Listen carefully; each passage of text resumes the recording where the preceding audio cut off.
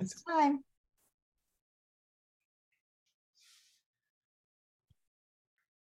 Hey everyone, and welcome to Chef AJ Live. I'm your host, Chef AJ, and this is where I introduce you to amazing people like you who are doing great things in the world that I think you should know about. Well, back by popular demand, my guest is Andrew Mellen. He's a good friend and considered the most organized man in America, and he has a fabulous new book that I had the honor of actually giving an endorsement for. It's calling BS on Busy. I won't say the last four letters. I know some people are sensitive to language.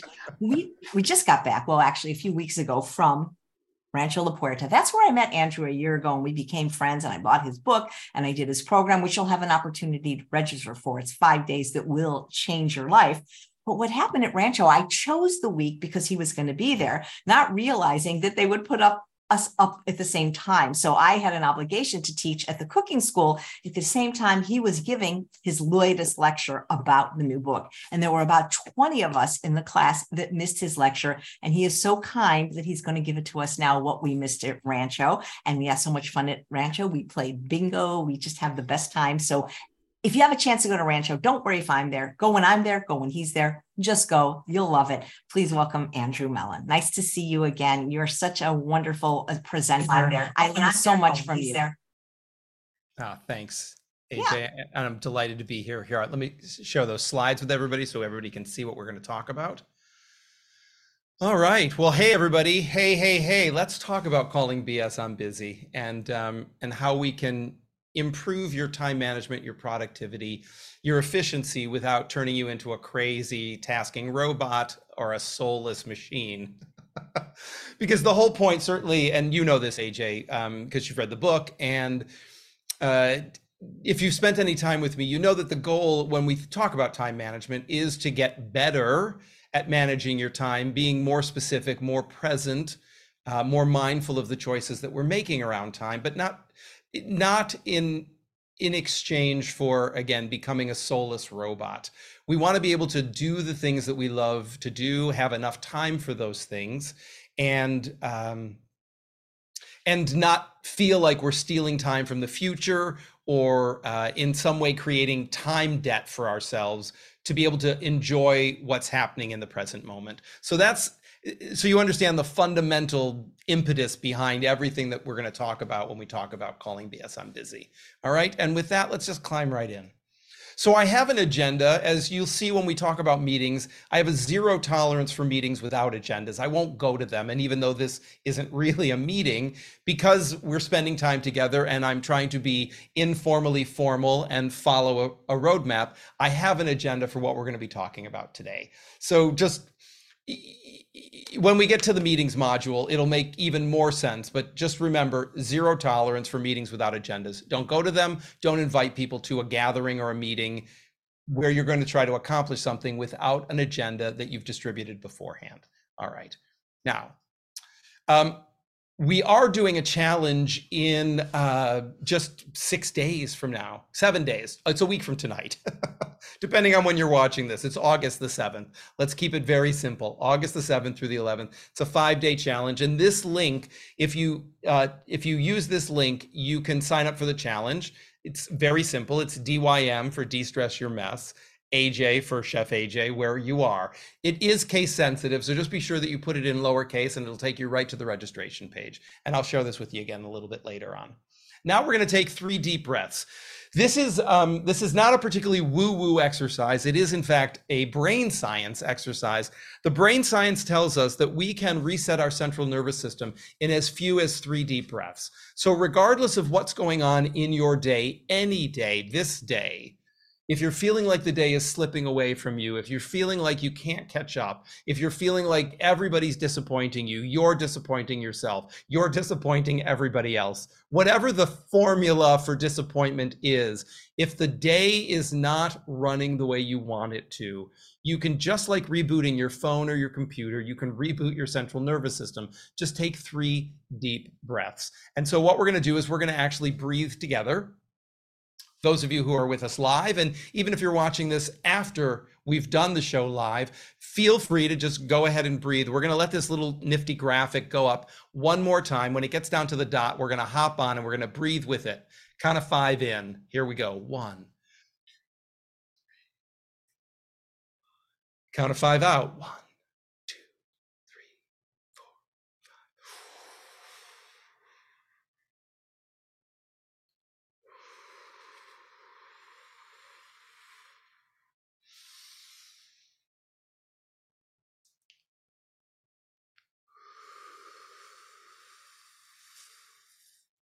Works every time. Whatever else is going on, if there's any frenetic energy or anything, it'll calm you down, reset your central nervous system like magic. Works every time. All right. Now, I want you to set an intention for this time that we're together for this episode of Chef AJ's show. What do you want to take away from our time together? What's on your mind around time management? The more specific you are, the more likely it is you will make it happen. If what you're thinking is, well, I just want to learn more about time management, inevitably that'll happen in 30 minutes. But more to the point is, what specifically would you like to learn about time management? How to stop double booking yourself, how to show up on time, how to not show up so early that you feel like you have wasted time because you're there earlier than everybody else. Whatever it might be, the more specific you are, the more likely it is you're going to manifest it. And I'm just going to give you 5-10 seconds to really solidify that yourself, and then we'll keep moving.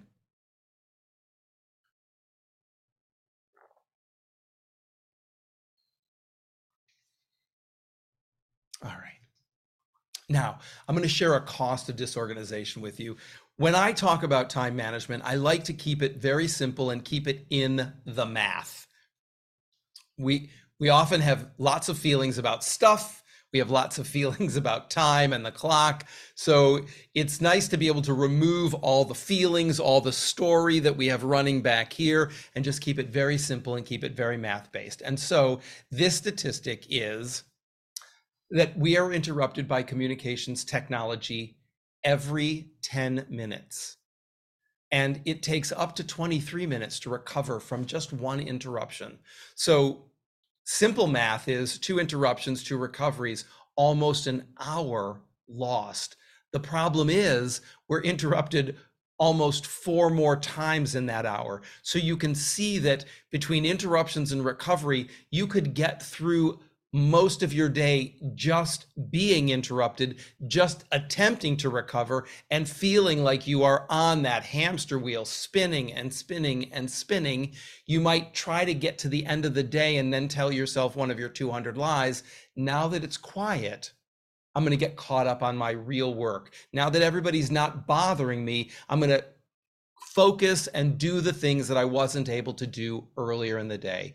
Certainly, that is not a sustainable solution for a sense of overwhelm or too many demands on your time and your attention. So we have to be able to address that and stop it from derailing any plan that you might have had for any day, on literally any day in your life. All right.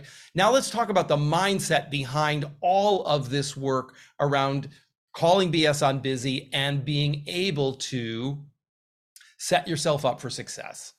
And the first thing that I'm going to share with you is that, in fact, you can't manage time. We call it time management, and I talk about this in the book, in Calling BS on Busy.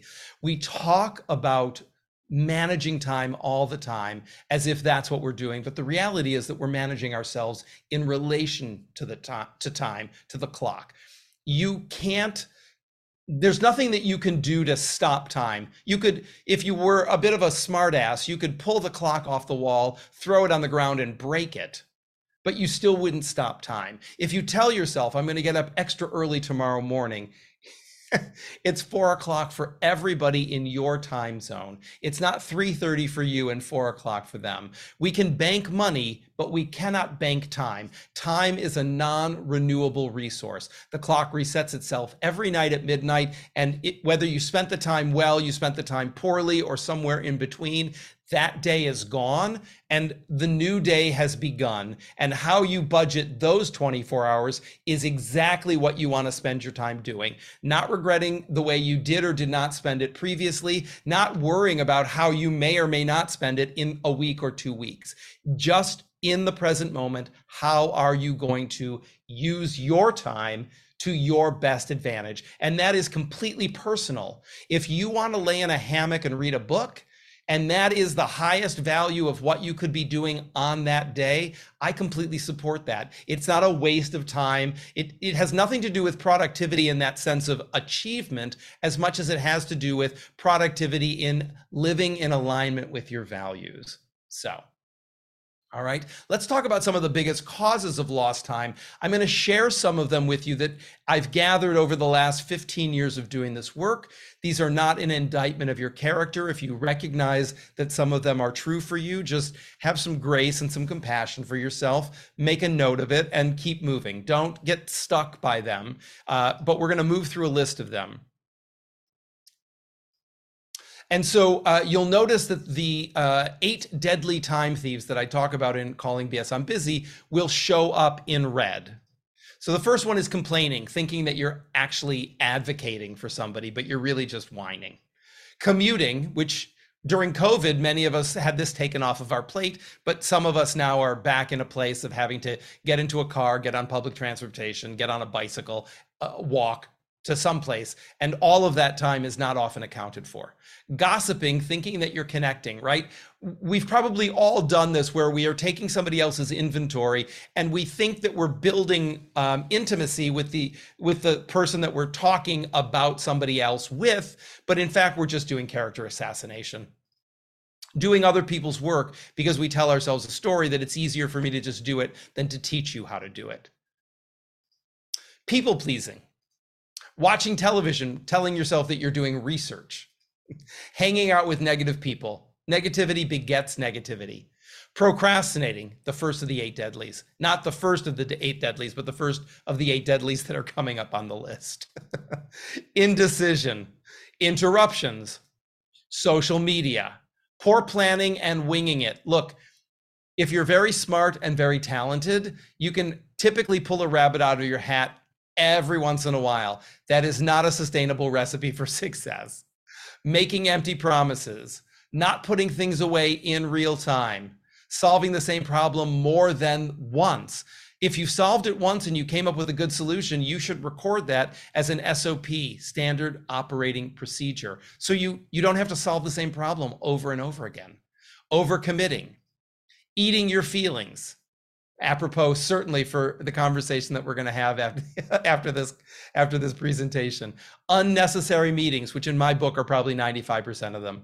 Criticizing yourself, telling yourself that you're boosting yourself up, but you're actually tearing yourself down. Email. Picking fights. Again, do you want to be right or do you want to be happy? That's always a good question to ask yourself before you go to pick a fight with somebody. Not capturing ideas in real time, telling yourself one of your 200 lies. Oh, this is such a great idea. I will definitely not forget this. I don't have time to write it down now, but it's such a great idea. I could never forget it. And probably in 30 seconds, you will have forgotten your brilliant idea.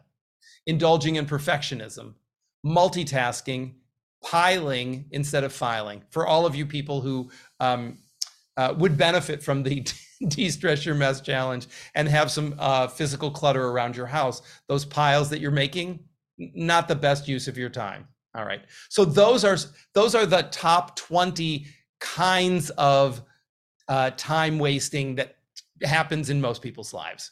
Again, not an indictment, just something to note. How many of us in the last 30, 60, 90 days, if somebody asked you, how were you feeling? How were you feeling? Your response was, oh my God, I am so busy. I'm crazy busy. You would never believe how busy I am. We need to get really clear. Busy doesn't mean anything. And it certainly isn't an accurate description of how you're feeling. It might be a state that you are in, but it is not a feeling state. It is a physical state. And it is important when somebody is having a feelings conversation with you, not to reply describing like a location, as if I'm in the kitchen, I'm busy, as if it means something. The other thing about this is if you don't live in your parents' basement and they are not cooking your meals for you, you are busy and you will probably be busy for the rest of your life. Busy is the new normal in some ways, meaning that there are always going to be more demands on our time than we have time to give them. So it's important that we learn how to distinguish urgent from important so we can make smart choices. And I do love this quote from Warren Buffett. And he says that busy is the new stupid.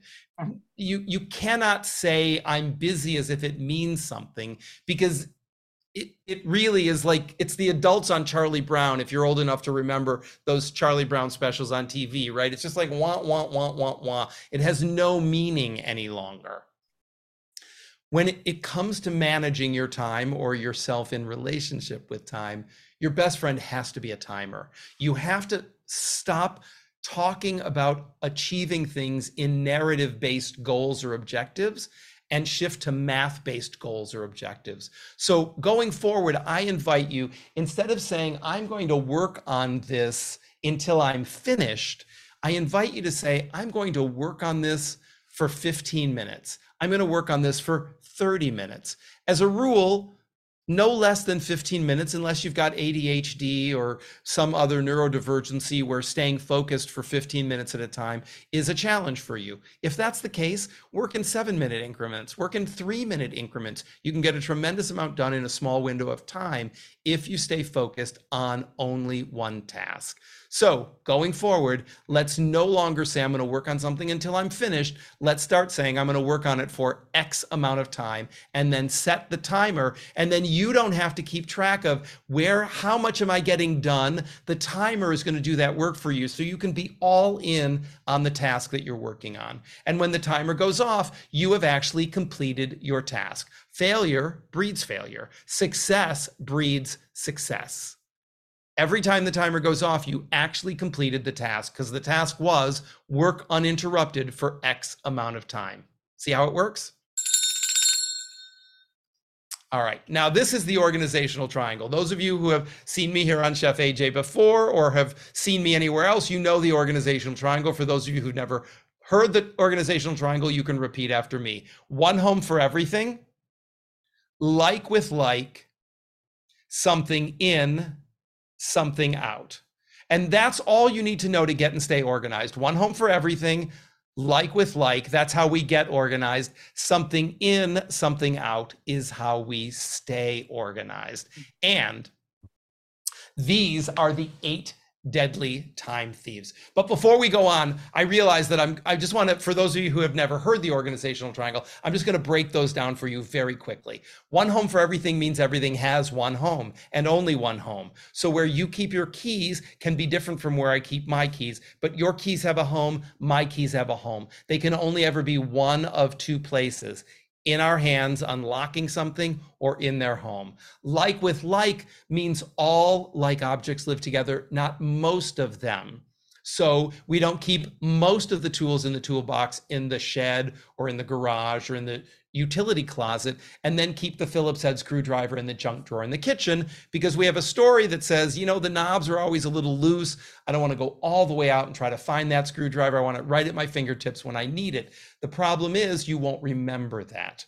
And so then you will go to the toolbox looking for the screwdriver. You won't find it. You might even find yourself at the hardware store buying a new one. And then 3 weeks later, as you're digging around through the junk drawer, you might come across that Phillips head screwdriver. And at that time, probably the first thought is not, aha, here it is. The first thought is probably, who's the idiot who left it here? The second thought might even be, oh, that was my great idea. Now that I've remembered it, I'll never forget it again.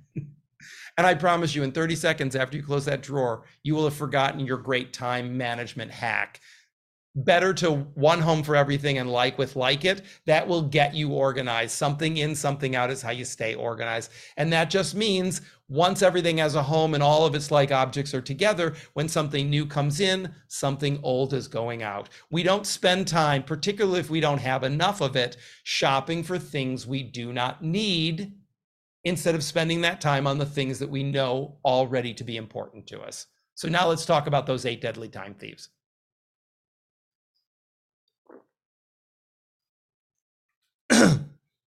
They are in order: interruptions, multitasking, overcommitting, poor planning, email, social media, meetings, and procrastination.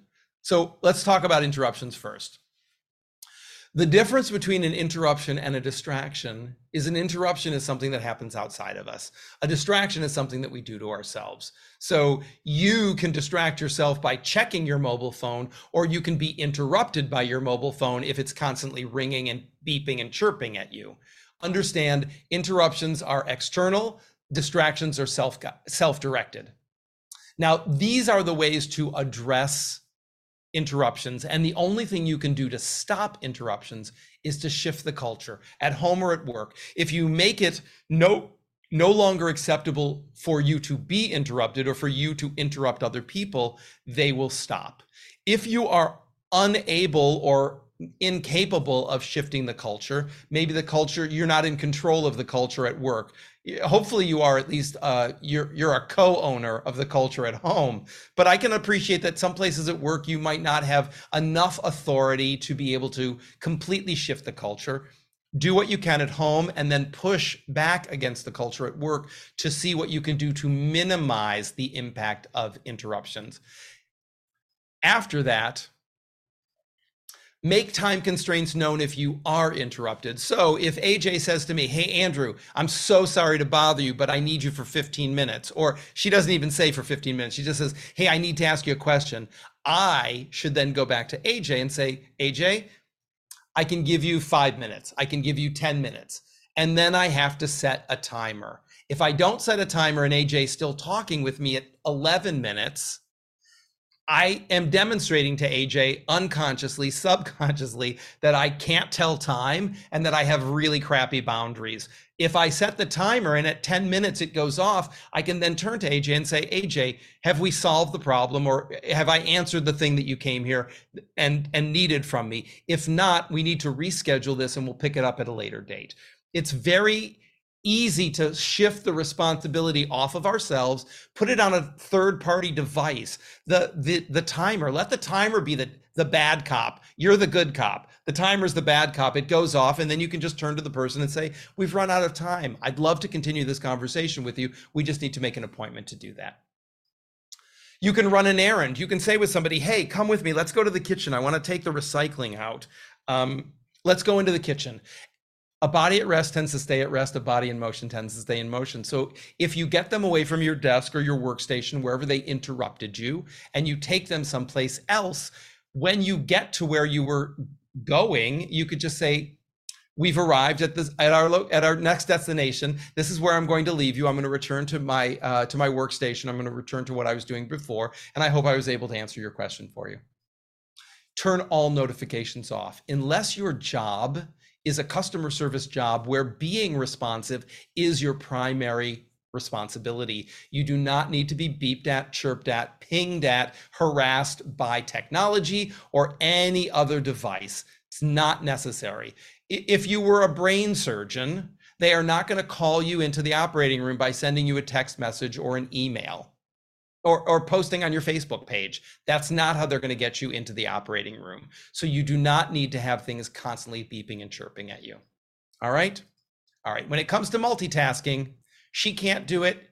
He can't do it. Multitasking is a lie. I'm sorry to be the bearer of bad news if this is news to you.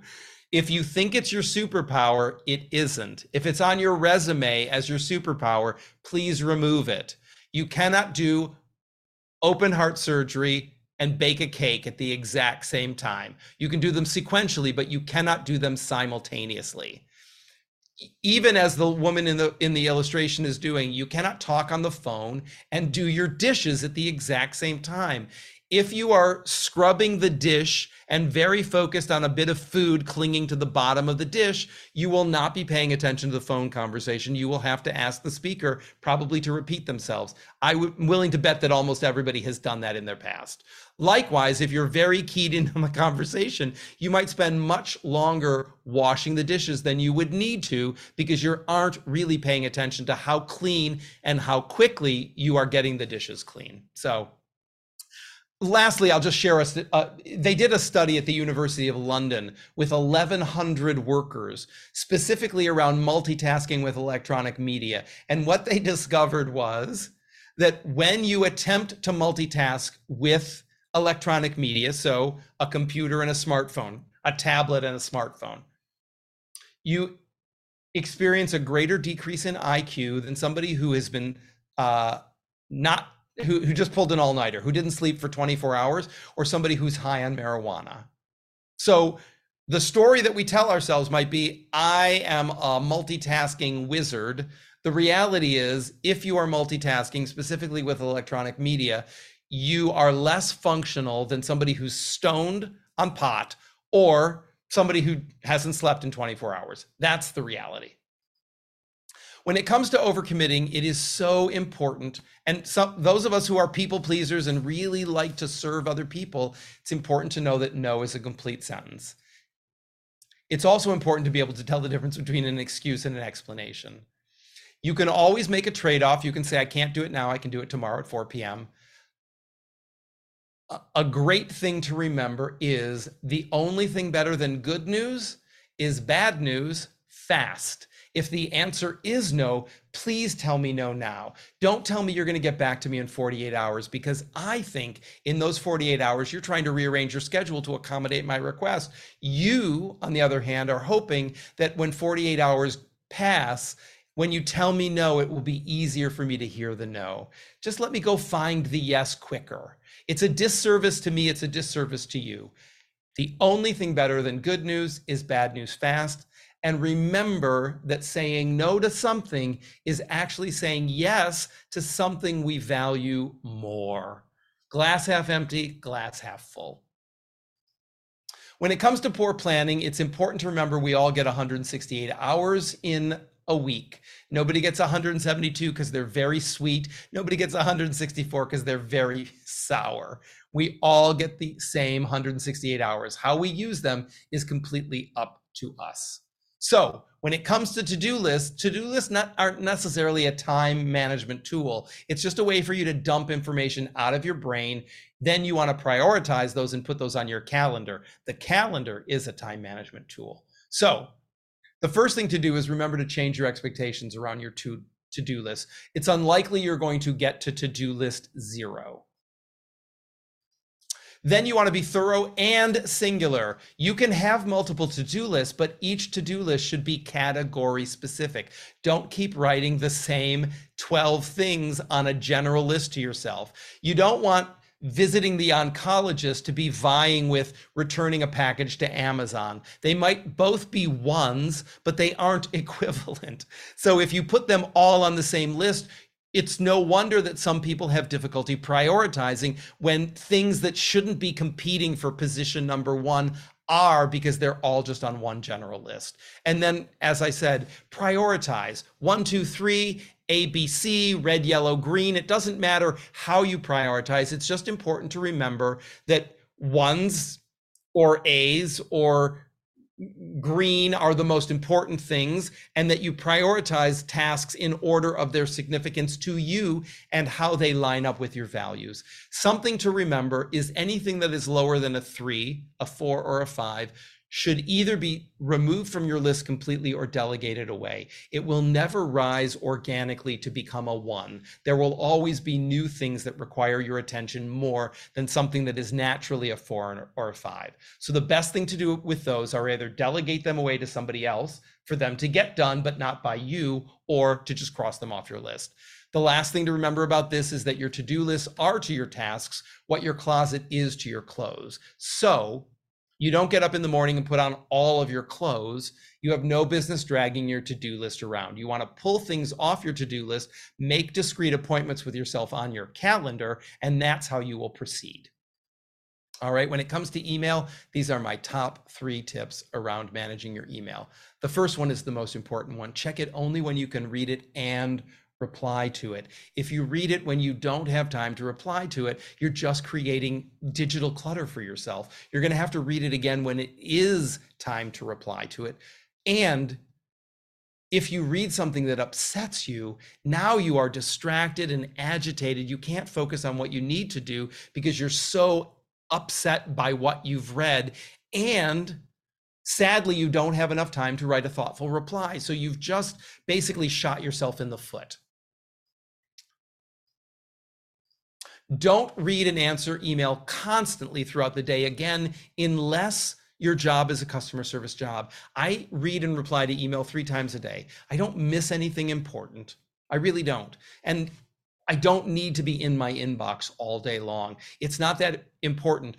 The people who know how to reach me and that would need to reach me, family, friends, clients, know to either text me or use a mobile phone. So I also let them know my preferred modes of communication. AJ will say all the time, if it's urgent, the best way to reach me is a text. Don't send her an email. She may or may not even see it. So it's much better to use the methods of communication that you have been told are somebody else's primary channels of communication. The last thing to do is to automate your emails using rules or filters. They mean the same thing.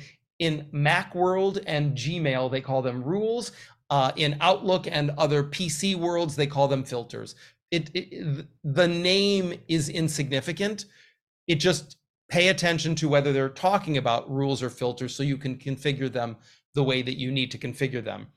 It is basically an if-then string of information, meaning if an email comes to me from Chef AJ, put it in this folder. If an email comes to me from @andrewmellen.com, my entire domain, put it in this folder. It means that before emails even land in your inbox, they will get pre-sorted into subfolders where they need to be placed so that I can get to them later, really later, not fake later.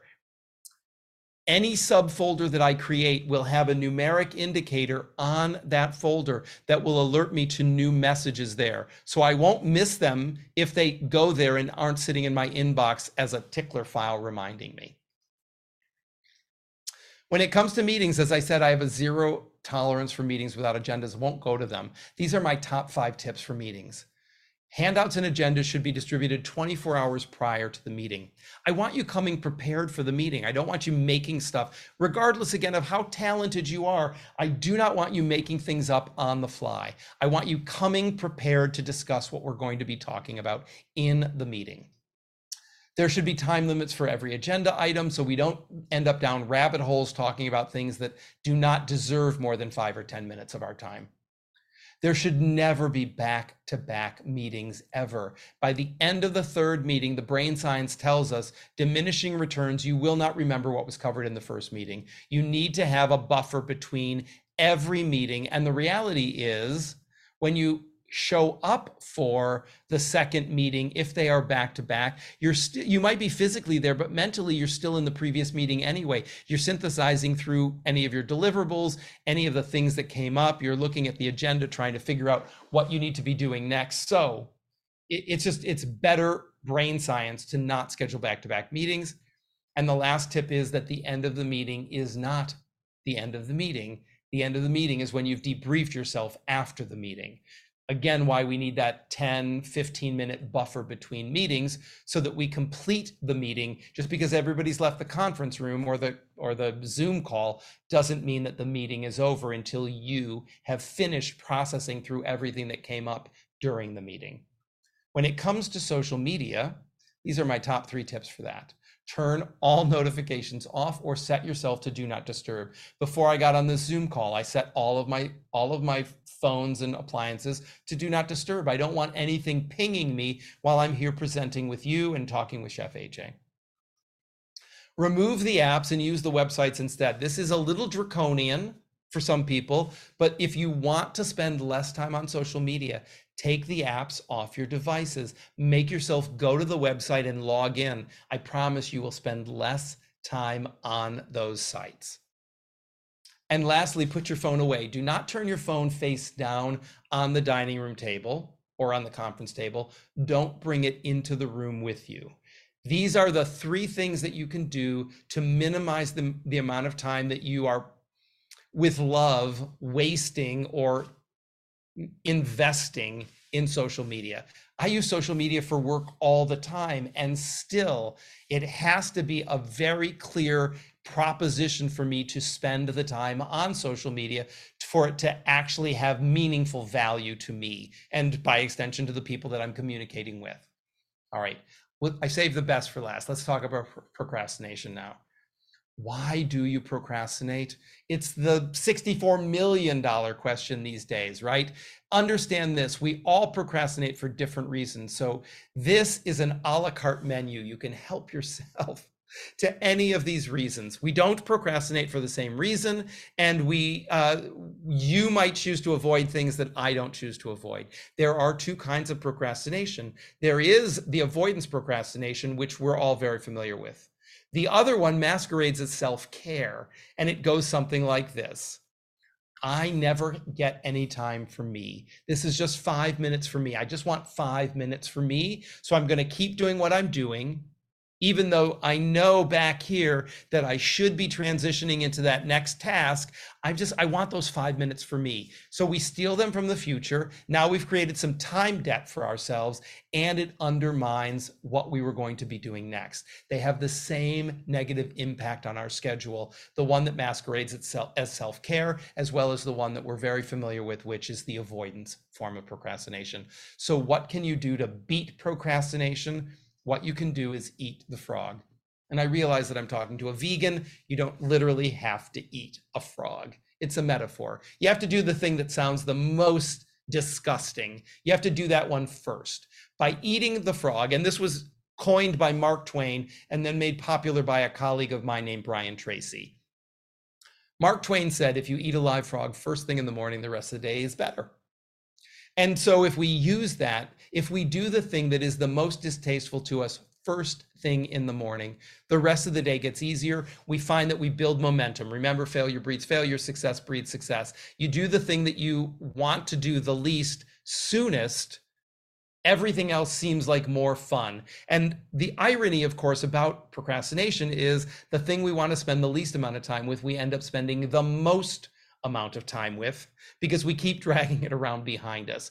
And we also might tell ourselves one of those 200 lies, right? Like, I don't want to eat the frog first thing in the morning. I want to eat the frog later in the afternoon. I'm going to batter fry the frog. I'm going to put some tartar sauce or some cocktail sauce on it. It'll be much tastier in the afternoon. The frog is never going to be tastier than it would be first thing in the morning. Get it off your plate. That's the number one thing to do to get procrastination out of your way and stop it from sapping all of your energy. Just do it, as Nike would say. All right? And with that, I want to remind you, this is where you can sign up for the De-Stress Your Mess Challenge. And AJ, I am complete. Who used to say that? We are complete. Where did that? Well, we say that on Clubhouse, right? When we're finished talking on Clubhouse. No, I'm trying to think. There's somebody. I think anyway. Oh, somebody used to say, and we're out, and we're complete, or something. Complete. I'm trying to remember. That was fabulous. And you know, the idea of eating the frog, whether one is vegan or not, it's such a great thing. And that's how I look at exercise, because I don't love it, but if I don't do it first thing in the morning, I can promise you I'm never going to do it. That's my frog. Yeah. I do the same thing. I keep my yoga mat down on the floor, because if it's on the floor, then when I walk by it, I'll get down on the floor and I'll just do 12 push-ups. If the yoga mat's rolled up and it looks all nice and tidy, I'm not inclined to do anything with it, right? So that just is a little hack that I've done for myself to just make it super easy. We've got some questions in the chat. There were so many that I hope I can find them, because some of them came very, very early, and my chat goes much faster than people. But one of the questions is for the De-Stress Your Mess Challenge. If a person cannot make it live when it's happening, can they, is it recorded for them? Most definitely. Yeah. We record every session, and probably about 90 minutes after the session, the replay is up and live. And so there's lots of people, I mean, literally people all over the world do the challenge. And certainly because it's 8 p.m. on the East Coast, that's already sometimes midnight or 1 o'clock in the morning in the UK. It's 2 o'clock in the morning in Central Europe. And then as we travel across the continent, it just gets later and later, or earlier and earlier. So the replays are always available. Yeah. Fantastic. And Virginia wants to know, what do I do when people call or text me and then that distracts me from my goals? Well, I would say don't answer the phone. I mean, unless you're expecting the phone call, if you have set aside a certain amount of time and you've set your timer to task on something, turn your phone off, turn your phone face down, put it in another room, and turn the ringer off. Uh, unless there were a reason, maybe you have an older parent or somebody's having a medical procedure, or you feel that you need to be able to respond quickly should there be an issue. Short of that, if it's just a regular day and nothing unexpected is likely to happen, if they go to voicemail and you return the phone call in 2 hours when you're finished doing what was important to you, what difference does it make? Yeah, absolutely. I love what you said about social media, because people that say they don't have time to do something, if they have Facebook, Twitter, if they have any of the social media, then they're lying. Because if you have time for that, if that app is on your phone, then you got time to do whatever it is you say you don't have time to do, because you don't want to do it because you have the time.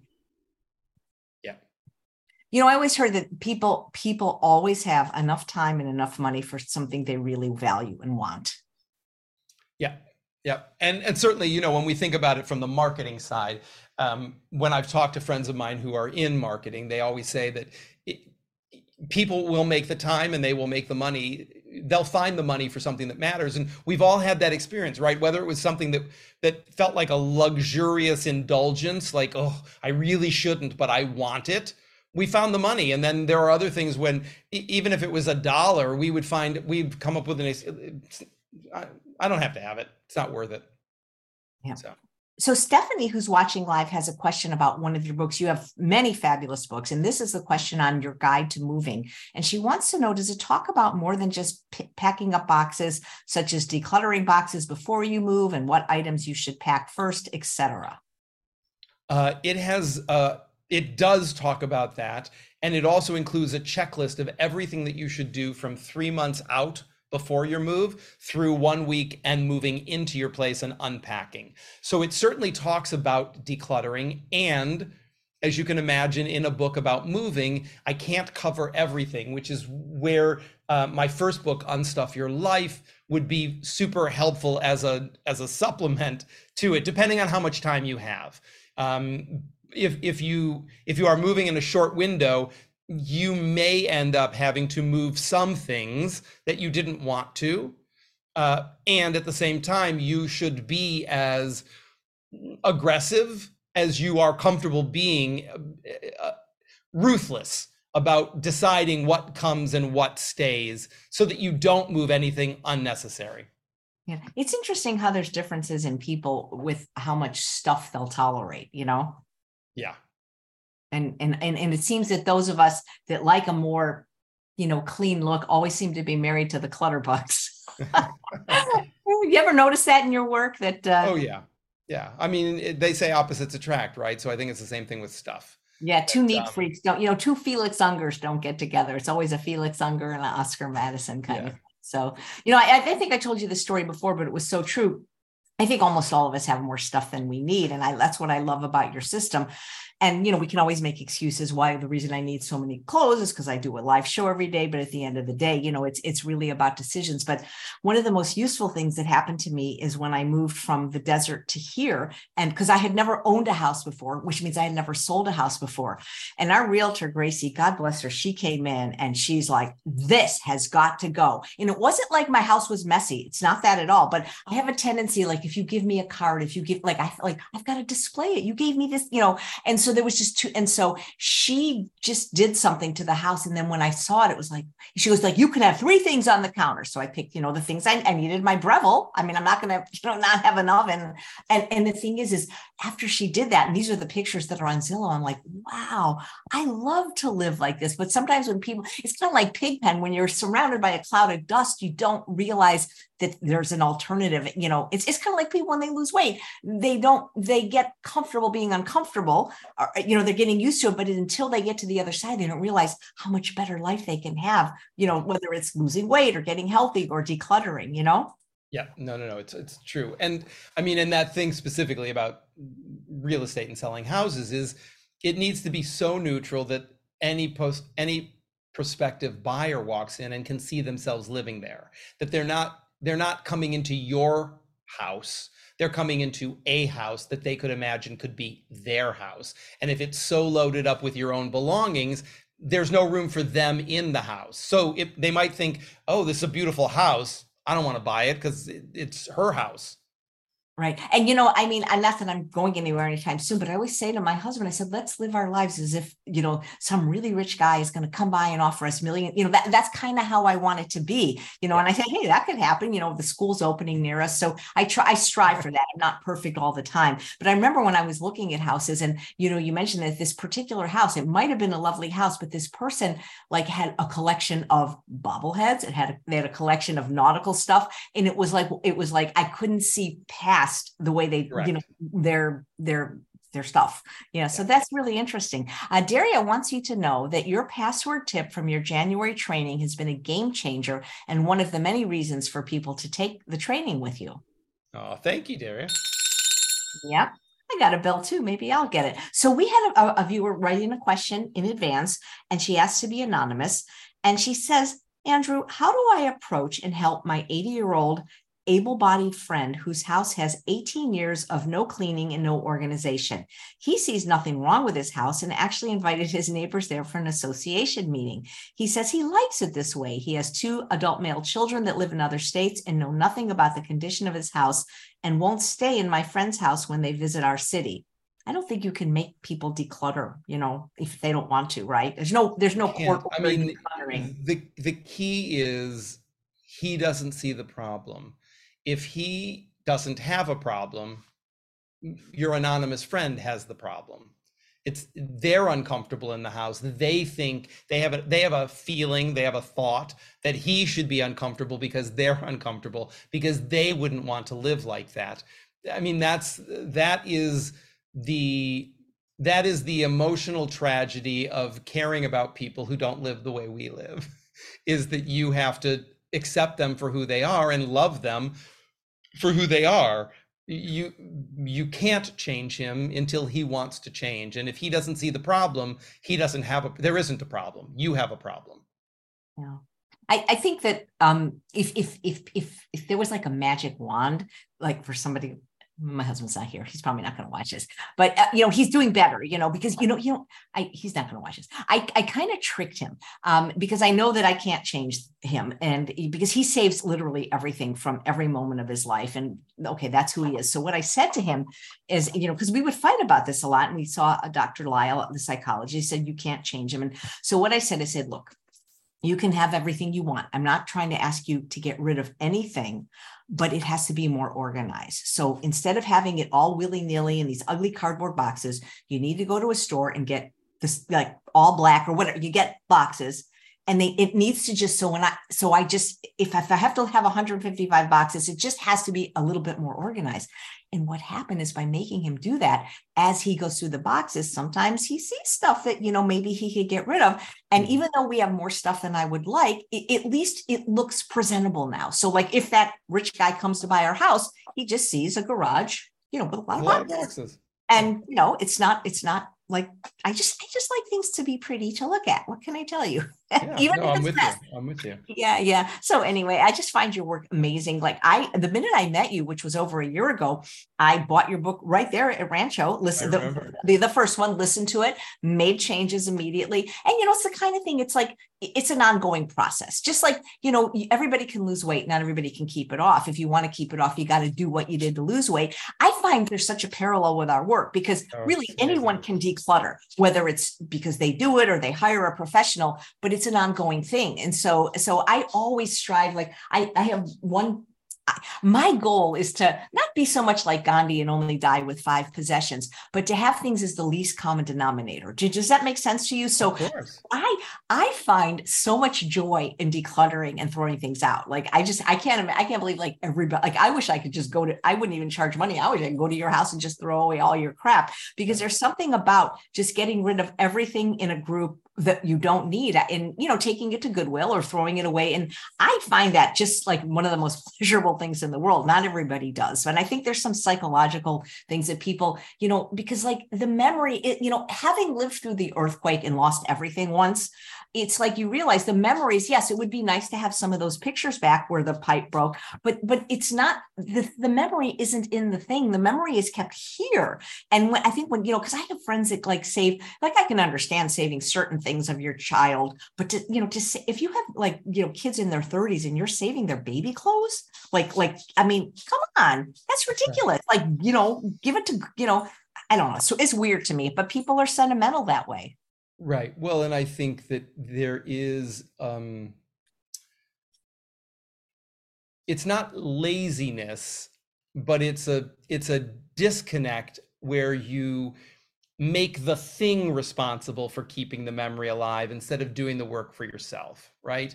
It's your memory. It's not the object's memory. So we sometimes delegate the responsibility and push it off on the object itself. You remind me of my grandma rather than me sitting and remembering my grandmother, where I'm more active. And I think it's a learned behavior around, or it's an unlearned non-behavior.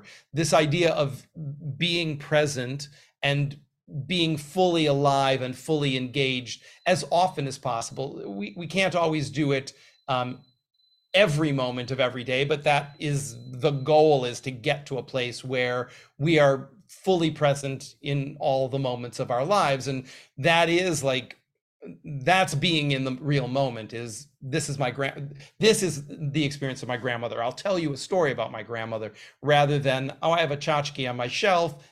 That's where my dead grandmother's memories now live. It's not big enough to contain all of the experiences of my grandmother.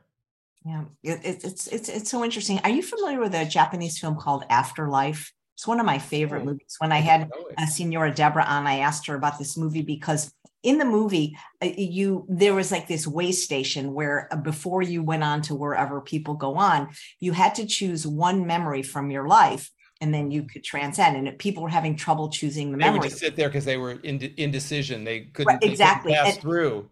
And what was so interesting is the memories they ended up choosing were some of the simplest things in life, not these big grand things. But I think about it like, you really can't take it with you, this stuff. You cannot take it with you. And I would much rather, and I don't have children, but like we have, we have a bigger community up here of people and friends. And so when we'll be at dinner parties, and I like to make jewelry because I like to make jewelry, not because I want to even wear jewelry. There's something about crafts. And, so obviously I have too many earrings, and I have all these bracelets. And I had this party, there was like, I don't know, 20 people here, and I took out my jewelry box and I pretty much gave away everything. Like, not like, obviously not something super duper expensive my husband bought me, but all this, I mean, nice stuff. And I kind of said, well, this looks like you. And like, I love doing that because I like making stuff, but I don't want to have the stuff. You know what I mean?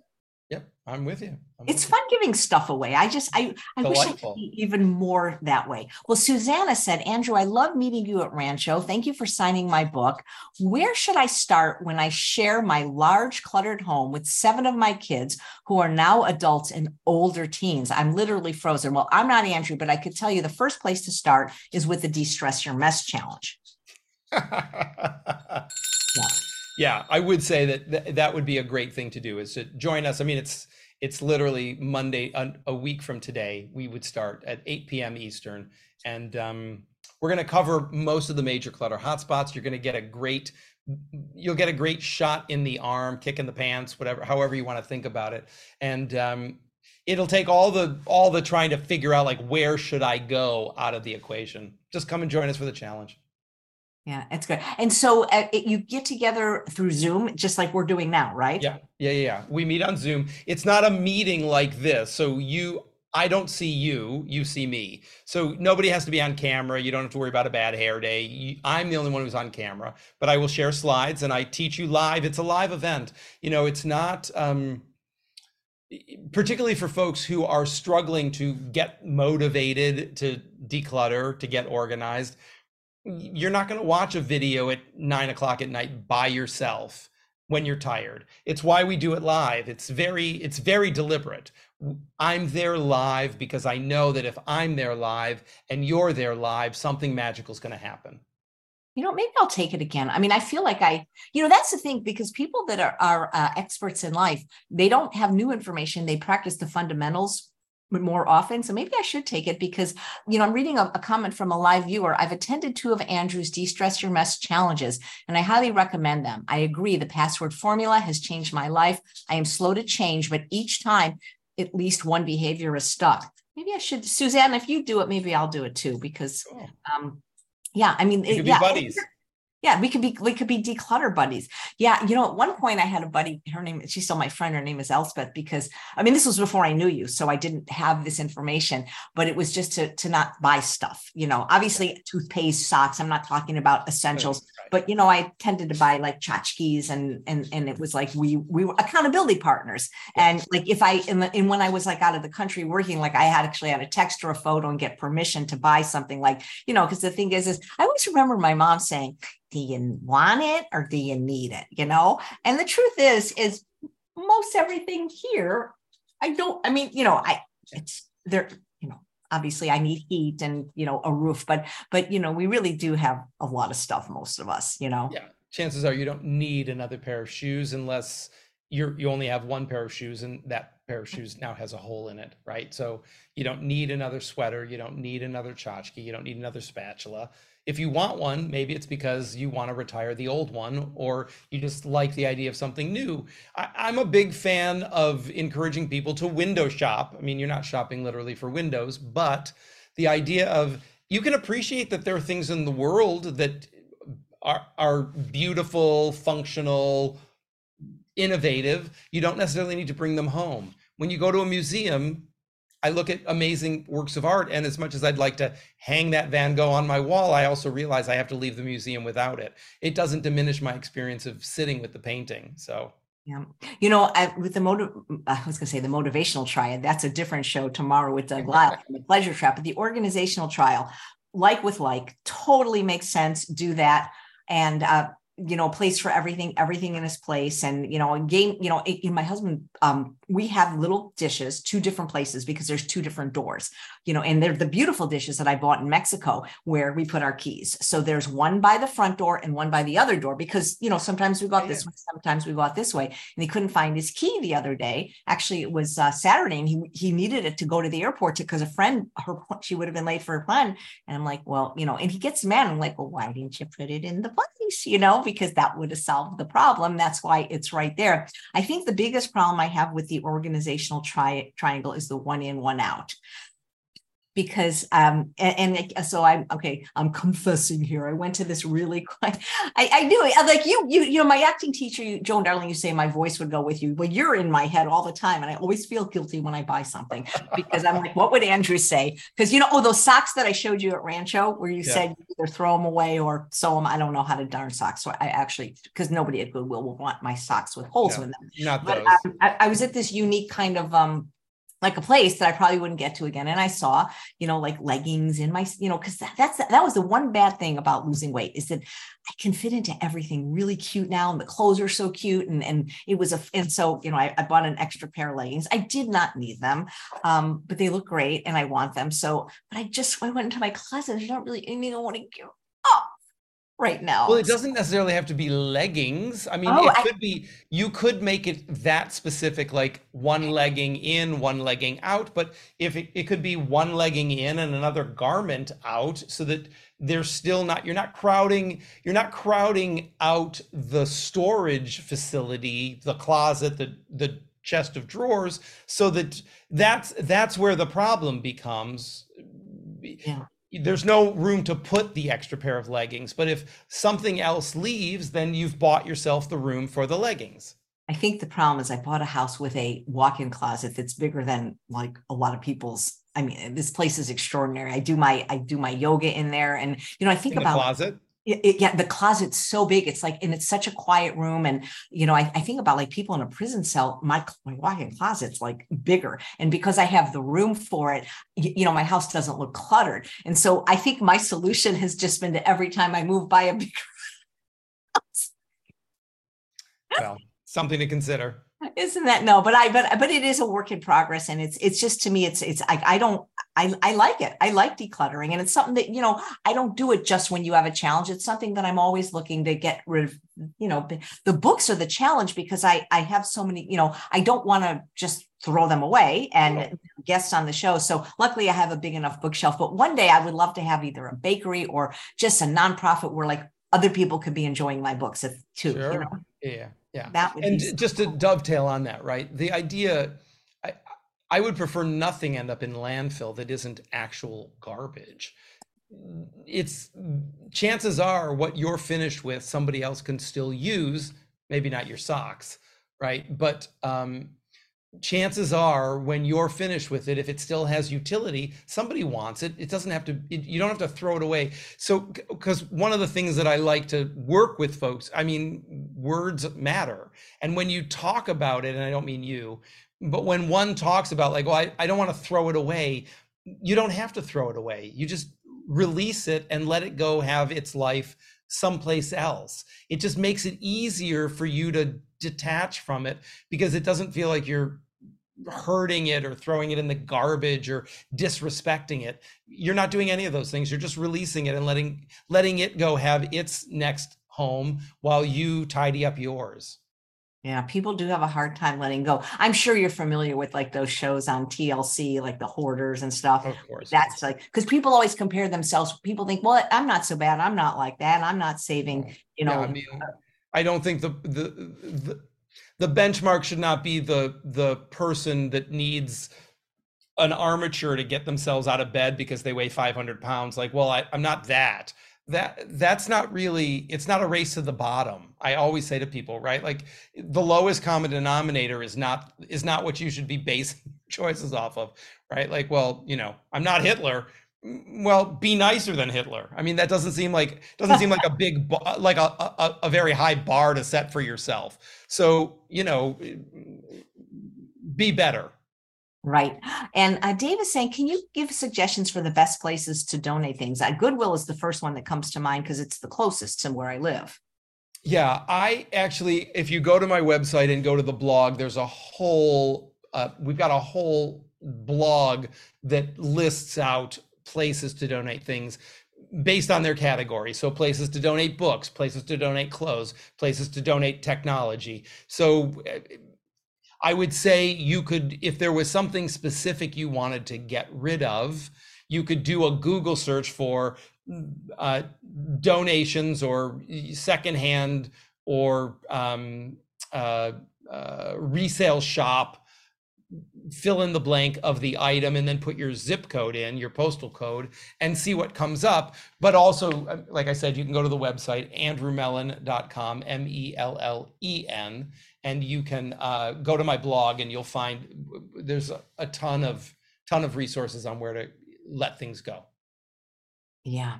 Thank you. And Randy says, any thoughts on organizing thousands of pictures from having 6 kids and back in the day double prints? Of course, Andrew has a course for that. Yeah. I just taught a course on photo organizing. So you're certainly welcome to check that out at my website. And the first thing I would do is probably get rid of all the duplicates, right? Either separate them and give them to somebody else, one of your kids. What's the end game is really also where I would point you is, are you going to make copies for all 6 children? Are you going to digitize them? Be thoughtful about what the conclusion of the process is, and then reverse engineer your process based on that. So if you want photos for all 6 kids plus for you, then that's a different strategy than nobody really wants the photos. So that's how I would direct you. And I would encourage you to go check out the photo organizing class at my website. I mean, the thing is for this problem, there is help. It's not like some curable disease. I mean, if people really want to get organized to whatever degree, not only your challenge, but just your books, you have enough content that can help people but they have to do it just like anything else. Exactly. Yeah. I mean, often, and I'm not talking, this is not Randy or any of the people who have asked questions, like the people in the Afterlife movie that you described. Sometimes people just want to sit in that place of feeling like, because I'm overwhelmed and I don't know what to do, I get a pass. Like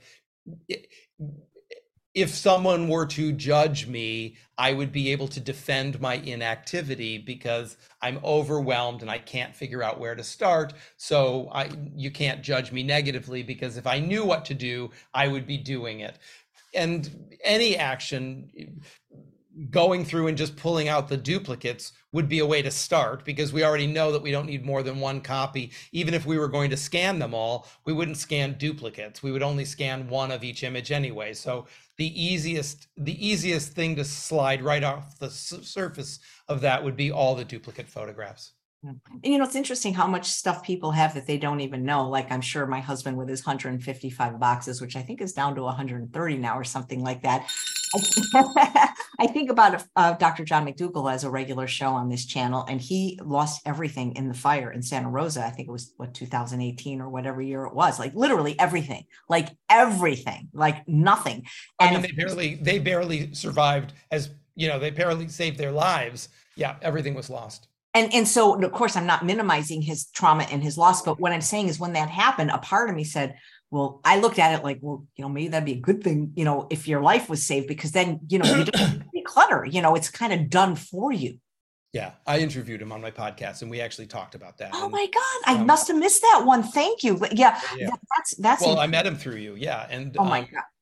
And we talked about it. I mean, look, it is a horrible tragedy that I wouldn't wish on anybody. And many, many people that go through that kind of a loss, because they are still alive themselves. And it is, while it was money and experiences and memories, they're very grateful to have their health and everybody else survive. Many people talk about the liberation that they feel, that there is some loss, but the liberation of, I never have to make a decision about what's going to happen to these things that I've been dragging around for 50, 60, 70 years. It's all been taken away from me. I feel so light and so free and so unencumbered that there is, inside every disappointment is the seed of an equal or greater opportunity if you're willing to see it. Yeah. And, it's just interesting because I have no kids or grandkids. So like, who's going to want my stuff anyway? I mean, if you want something of mine, tell me now. I'd rather see you enjoying it. That's so interesting. Linda wants to know if you have suggestions for those who need physical help to clear out their stuff, like people with disabilities, for example. Sure. Well, I mean, you can certainly hire a professional organizer. If you know what you want to have done, you could hire a TaskRabbit, maybe, which is an app. If you're not familiar with TaskRabbit, and all of the other apps that are similar to TaskRabbit, like Angie's List, which I think is now Angie, or even on Craigslist, on Handy, on Home Advisor, on any care.com, you can find temporary freelance physical help for people to come and assist you doing things. Maybe even, depending on what your budget is, there might be social services that are available through your county or your town or your state or the federal government that would subsidize hiring somebody to come and do things. Maybe that's one of the benefits of your health insurance or your home insurance. So you could look in all of those places to see if there's the opportunity to hire somebody so that the money doesn't come out of your own pocket, particularly if you don't have deep pockets. And if you do have resources, you can certainly just go to any of those places and hire someone who is able-bodied and able to pick things up and move them around as you direct them. Yeah, great. And Stephanie wants to know, how long will the replays of the challenge be available? And Colleen asks, is this the same challenge that previously cost $1? So the replays will be available until I believe it's the 18th is Friday. Of 2 weeks from now. They'll be available on through the 18th, and then they come down, unless you purchase forever access, in which case then they're yours forever.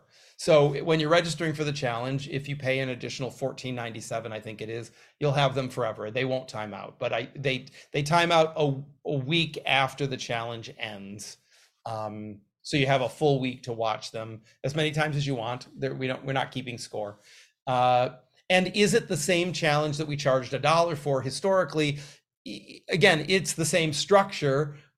Every challenge is different. So we got tremendous feedback from people that we were not charging enough money. The dollar was people were undervaluing it. They were not showing up because they felt like, well, it was only $1. If I don't show up, it's no big deal. So based on what we heard from literally thousands of people, we increased the price to $19.97. I still think it works out to less than $4 a day for an hour of live instruction, which, I mean, if you think about, without sounding like an egomaniacal douchebag, um, corporations often pay me $10,000 for 1 hour of my corporate training. So for $4, you're basically getting uh, quite a bargain still.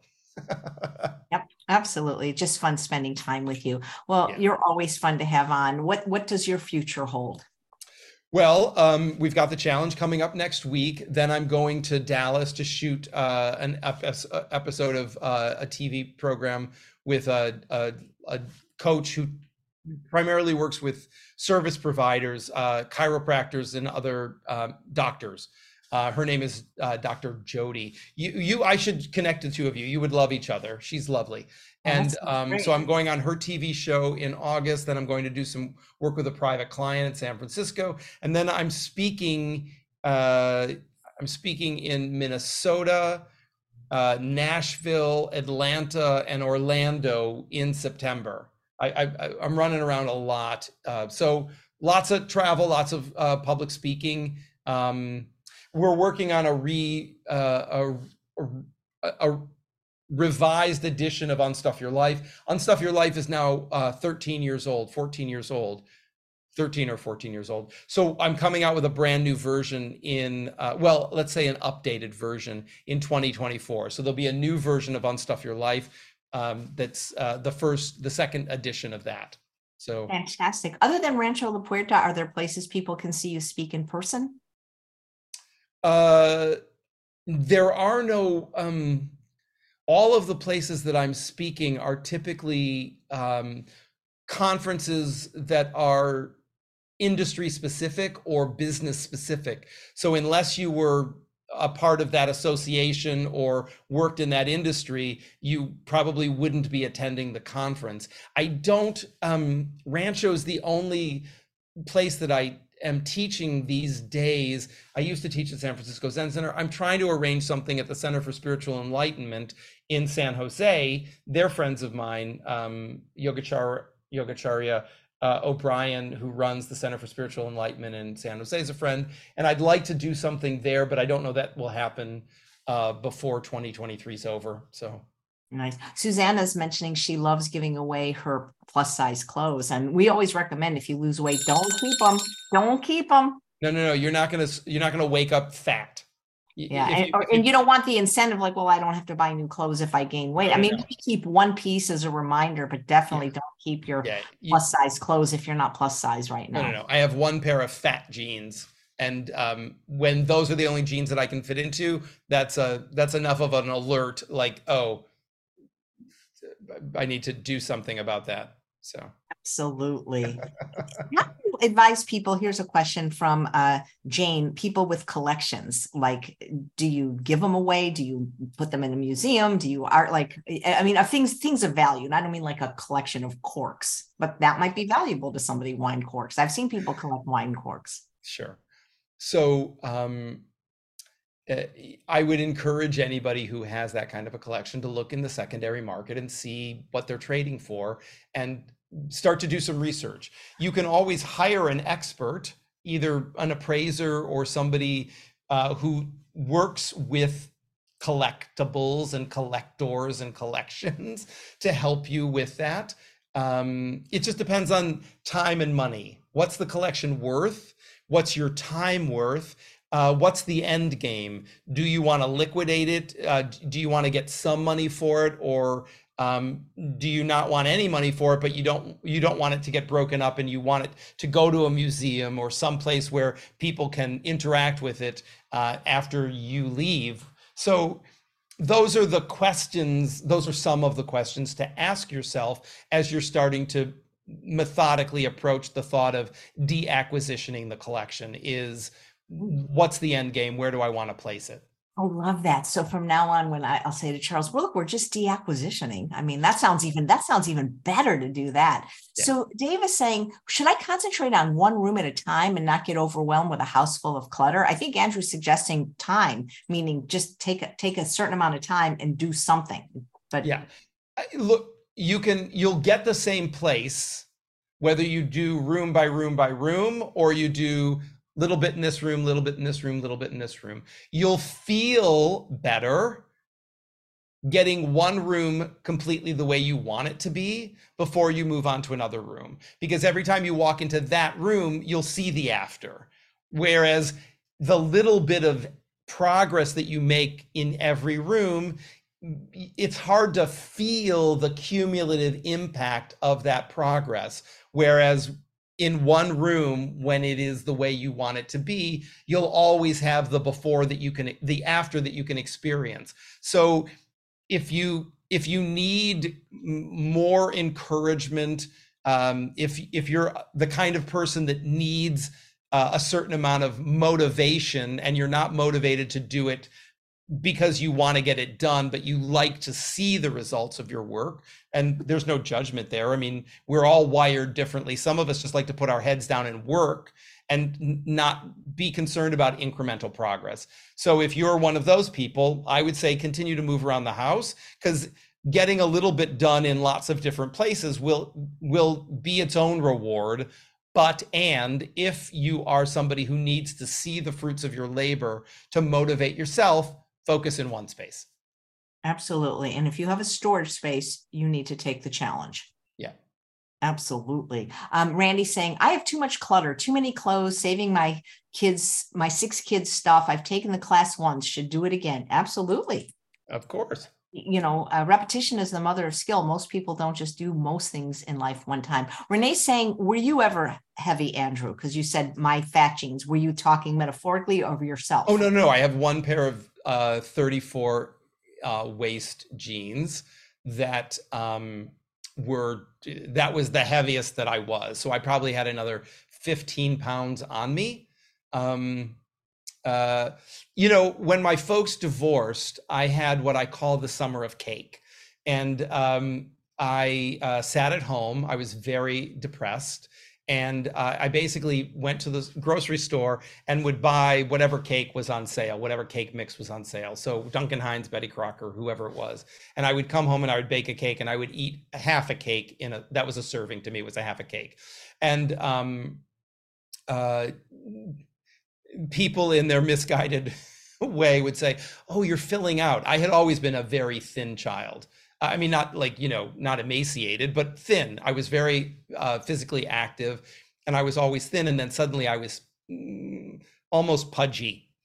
And that was the beginning of recognizing, oh, this is not a recipe for long-term success. Was to eat my feelings every day, eat a half a cake, was not sustainable. But I was 12 years old. I had a very limited skill set at that time. I could get to Farmer Jack's and buy the cake, so I was able to do that. So ever since that time, it has been on my mind of, oh, I could go there. And so I literally have one pair of black jeans. That's it. There's no other clothes. And and I will, even though they're the fat jeans, they're also jeans that I don't care about. So if I'm going on site to a client's to get into gunky, cluttery weirdness because we're decluttering their home, I will wear those jeans because I don't care if anything happens to them. If something pokes a hole in them or I spill something on them, it will not matter to me. I don't want to wear a nice pair of jeans if I'm going to be getting filthy. Right, absolutely. And Susanna had a really good suggestion. She says whenever a box comes from Amazon, she starts filling it and then keeps filling it. And then when she gets a box, of decluttering stuff, she'll take it when that's a very good use of that box. Yeah. Marianne says, how do I stay focused? Once I start cleaning, I can't stop. I set a timer on Alexa, but keep adding more timers. Yeah, well, I don't know that Alexa is the choice. Oh, I don't want her to Yeah. She'll get start engaged, talking, and right? so She'll will start, mine. Actually, right? I've had that Yeah. happen. So the Amazon lady, we don't really want to use her as a timer. I appreciate the convenience of being able to say, "Hey, blank, set a timer for X amount of time." But I'd encourage you to use the one on your phone, or even an egg timer from the kitchen would be better. We want something pretty simple and mechanical to just go off, so that you have to reset it again. And if you know that you are prone to putting your head down and just plowing through the end of the timer, the behavioral adjustment is to stop when the timer goes off, instead of telling yourself one of your 200 lies of, oh, I'm just going to finish this one last thing and then I'll stop. Oh, I'm just going to finish this one more thing. Oh, just one more thing. Oh, just one more thing. I'm on a roll. Whatever it is that you might be telling yourself, you'd be better off stopping, because you're not lacking motivation. So you'll be able to start up again, whereas somebody else might need the motivation to even get going. Your problem is stopping before you run yourself ragged or miss an opportunity to do something else. So I would encourage you to stop what you're doing, reset yourself, and then set the timer again. That's going to be, I think, a better recipe going forward for you. And take the class, Marianne, and he'll help you with Yep. some of these nuances. Anyway, I learned a new word today, deacquisition, and I'm going to start right away. Andrew, it's always a pleasure and delightful talking to you. So anytime you have a new project or a book, please, come back on the show. And I know we probably won't see each other, not ever again in Rancho, but next year, because they're asking me to pick a different day than when you come. Oh. Yeah, because I'm, with the groups, or so I don't think we'll see each other, but you never know, because sometimes they cancel. Yeah. Well, Yeah. maybe, yeah. You'll let me know what the dates are that you're coming. Maybe I'll do a little guest surprise. Maybe I'll just Yeah. pop in Well, if well, I'm well, they if I'm asked me to there. pick dates that you weren't coming, but they didn't tell you to not pick dates that I'm coming. Exactly. So, I mean, I had already put my dates in with Victoria, but we'll see. So it could be that she's thinking that I am coming those dates, Right. but I you'll think let they're me know giving which. me I think it's March and August for next year, but I'll let you know. Okay, cool. All right. All right. Well, Andrew, Likewise. I mean, I so appreciate the opportunity to be here with you always. it's so I'm much such a fun. Your big work fan. is so valuable. Check out the new book, or any of the books. I mean, depending on where you are. If you're moving, check out the moving book. But the first book is still extraordinary, as is the challenge. I've taken it, and I'm thinking of taking it again, just so Susanna and I can be buddies. And Perfect. thank you so much, Andrew. Thank you. Bye, Take care. everybody. And thanks all of you for watching another episode of Chef AJ Live. I do hope you'll come back tomorrow at 11 a.m. for Dr. Doug Lisle. He is to the mind what Andrew Mellen is to clutter. Take care, everyone. Bye-bye.